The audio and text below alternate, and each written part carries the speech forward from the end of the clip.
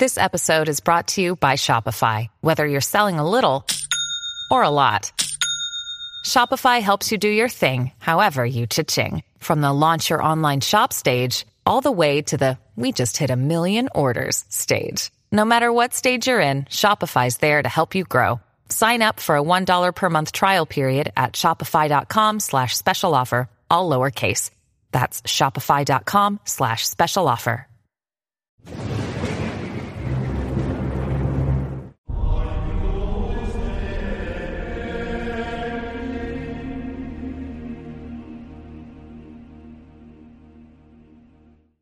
Since October 2019, the topic of the Pachamama cannot be escaped.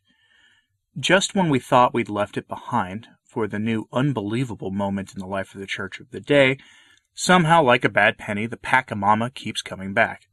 In October of 2019, on the feast of St. Francis of Assisi, you may recall that an idol was brought into St. Peter's Basilica and enthroned there. Prior to that, a ritual was performed in the Vatican gardens that was clearly idolatrous in nature, with the soil being moved and a tree and idol being venerated in front of Francis. Part of that ceremony is captured in an image on your screen, and for those of you listening on an audio-only platform like Spotify or Anchor.fm, or wherever else you may be hearing this, what you see is a man placing soil in a ritual bowl as part of an elaborate act at the event in 2019. Now, on your screen is the latest iteration of this, from a conference call Pope Francis took part in this past week. On your screen are the Australian delegation to this event, and they participated in a similar ritual where they moved soil from various parts of Australia into one larger bowl. Strange, and certainly not a Catholic practice, to say the least. The vestiges of Pachamama remain with us nearly 2 years later, and this came out practically on the eve of Pentecost. These dirt bowl soil rituals are actually pretty well known in that entire spiritual practice world, if you catch my meaning. Now, in fact, Pentecost was the weekend that all manner of nonsense emerged from the institutions purporting to be of the Church. So let's take a look at a few of them today, and then hopefully by midweek we'll have talked about all of them so we can move on. And remember the images of the Pachamama and new Pachamama ceremony all the while. Keep those in the back of your mind during this. The act of moving soil in Australia is part of the same reasoning that permitted idolatrous practices in the Vatican gardens and St. Peter's Basilica to be carried out. Francis himself had a theme for the whole weekend, thinking as a collective about material salvation. The theme in the Church over Pentecost weekend from the highest levels of the Church was that of material salvation. Odd timing, to be sure, as most people would be focused on the observation of the Feast of the Holy Ghost descending in tongues of fire onto Christ's followers in the beginning of the Great Commission. But again, what do I know? Perhaps these folks, the material is more important. You would have to ask them. Now, Francis said, as part of his message, in his own words, "No one is saved alone. Either we are saved as a community or we are not saved."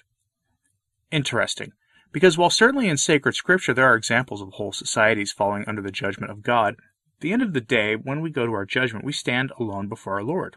That's why it's called your particular judgment. Of course, Catholicism isn't a religion for loners. It's not a go it alone, me and Jesus thing like some other ideas are. But to say that we aren't saved alone, that's interesting. These words were delivered to the Jesuits as part of the Ignatius 500th anniversary, celebrating the 500th anniversary of the founding of the Society of Jesus. But we saw a lot of this sort of thing over the weekend. There was an underlying theme of all things green and natural from the hierarchy of the Church. On Pentecost Sunday, mind you. Pentecost. For example, Cardinal Tagle, whom many have pegged as Francis's likely successor, a clear Pope Francis II, gave the opening benediction and address for the final event on Sunday of Laudato Si week.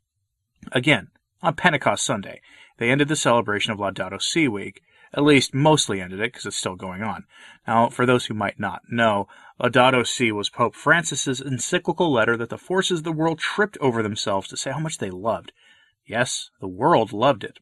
Now, our Lord had a few choice things to say about the adulation of the world.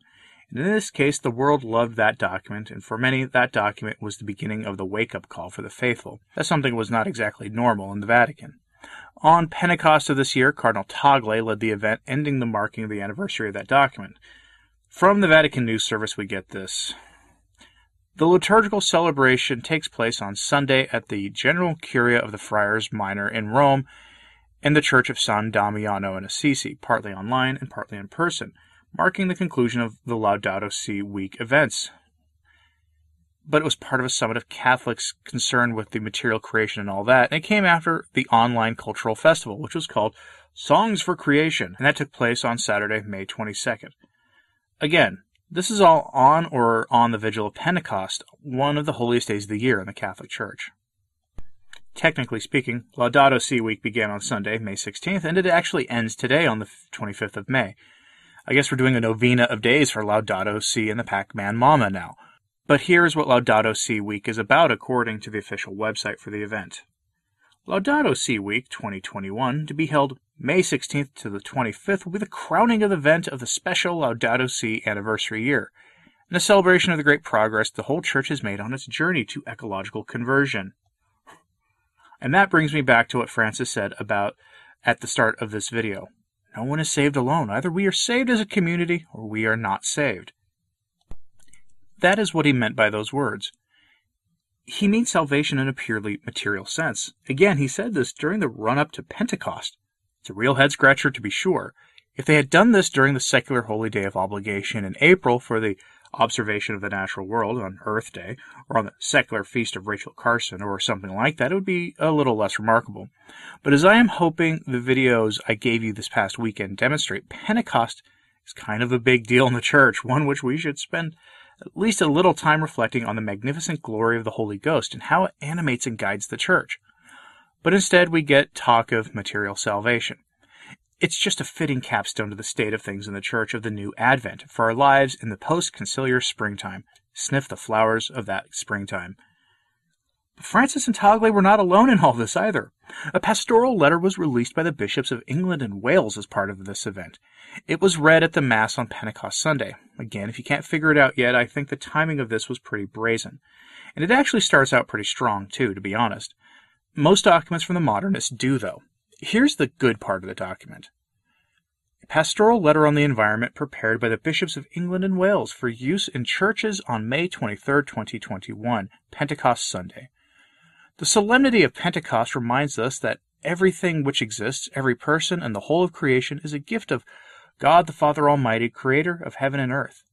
God, our loving Father, creates and continues to give life to the world through his Word, Jesus Christ, and the power of his Holy Spirit. The outpouring of the Holy Spirit on the Church, which we celebrate at Pentecost, is not something separate from creation. God's revelation of himself in creation is inseparable from the revelation of his love for us in Christ, and his desire to live in us through his Holy Spirit. See, on the surface, that doesn't sound so bad, right? I mean, if you dive a little deeper into it, it does raise a couple of eyebrows. But then it does get progressively more and more into adopting the language of the virtues of the world, and in the name of all things created in green. And it kind of does this slowly. Now, I can't do a full reading of the document here on YouTube because of just how brazen it gets, but for the audio side of things, I'll try to have a second upload for this, and a link to that will be in the show notes today at returntotradition.org. That's returntotradition.org, complete with an embedded audio player, by the way, so you don't have to go anywhere else after that. But the bishops continue with this. God's revelation of himself in creation. God's Spirit is always and everywhere the Lord, the giver of life. And the voice of Pentecost is echoed in the voice of creation, being transformed into the glorious liberty of God's children. In this liberty, as God's children, we call on the Spirit to renew the face of the earth. And as his children, we are called, in turn, to use this liberty for the good of creation and for the good of all that brings life. Our world, God's creation, is a precious gift to us. It is our common home entrusted to each generation. But how have we used that glorious liberty? How do we honor this precious gift? Are we really demonstrating love, care, and respect for our common home? That's all I'll read from this document here on YouTube, but I'll say this much. So far it hasn't sounded that bad, right? Well, later they insert the triple B slogan of the effort to apply Solve et Coagula to all of civilization, to restart civilization in a big way, in the image and likeness of our betters, of course. Now, if that sounds too vague, then check out the audio version or just read the document for yourself. All of that are listed on the sources blog at returntotradition.org in the posting for today's video. Skip past the Patreon pop-up because there is no paywall needed to access my sources for the story today. But the big takeaway is this. Can somebody please explain to Francis, Tagle, the bishops of England and Wales, and everyone else involved in all this Laudato Si silliness that it would profit us nothing to save the entire order of creation and nature, if in the same time we lost our mortal souls? I'd say that I'm optimistic that if the right person explained it to them, they'd listen, but we've tried that many times before. The various better bishops have written ad nauseum to Francis and the rest, trying to refocus the Church on the Great Commission, and to no avail. For this all to happen on Pentecost is, again, astonishing, or it would be if I wasn't already so used to this kind of thing by now. Like I said, the full text of the pastoral letter will be on the audio side of things if you want to hear the bishops adopting the language and slogans of Caesar and the Leviathan in the Pentecost message. It's remarkable, it really truly is, but this all goes back again to Pac-Man Mama in 2019, on the feast of St. Francis of Assisi. The story of St. Francis is also remarkable. He received a message from our Lord that he was to rebuild the Church. His life was one of spreading the gospel far and wide to anyone who would listen. He even visited the adversaries of Christendom in his time at great personal risk and preached the gospel to their regent to his face. But what he is remembered for today, well, he's remembered as the patron of the natural world, the patron of Laudato Si. All of that has little to do with St. Francis of Assisi, but he is just another example of the post-conciliar reworking of various saints to make them more palatable for our soft ears in our age of softness. I doubt he would have been thrilled to be associated with the Pachamama, and I think he'd be appalled at the use of Pentecost to promote this work. But again, what do I know? Let me know your thoughts in the comments, please. Is this all just passé at this point, or should we be vigilant in this octave of Pentecost and on this final day of Laudato Si week? Again, let me know your thoughts in the comments, and like, subscribe, and hit that bell so you never miss a beat. And as always, pray for the Church. I'm Anthony Stein. Ave Maria.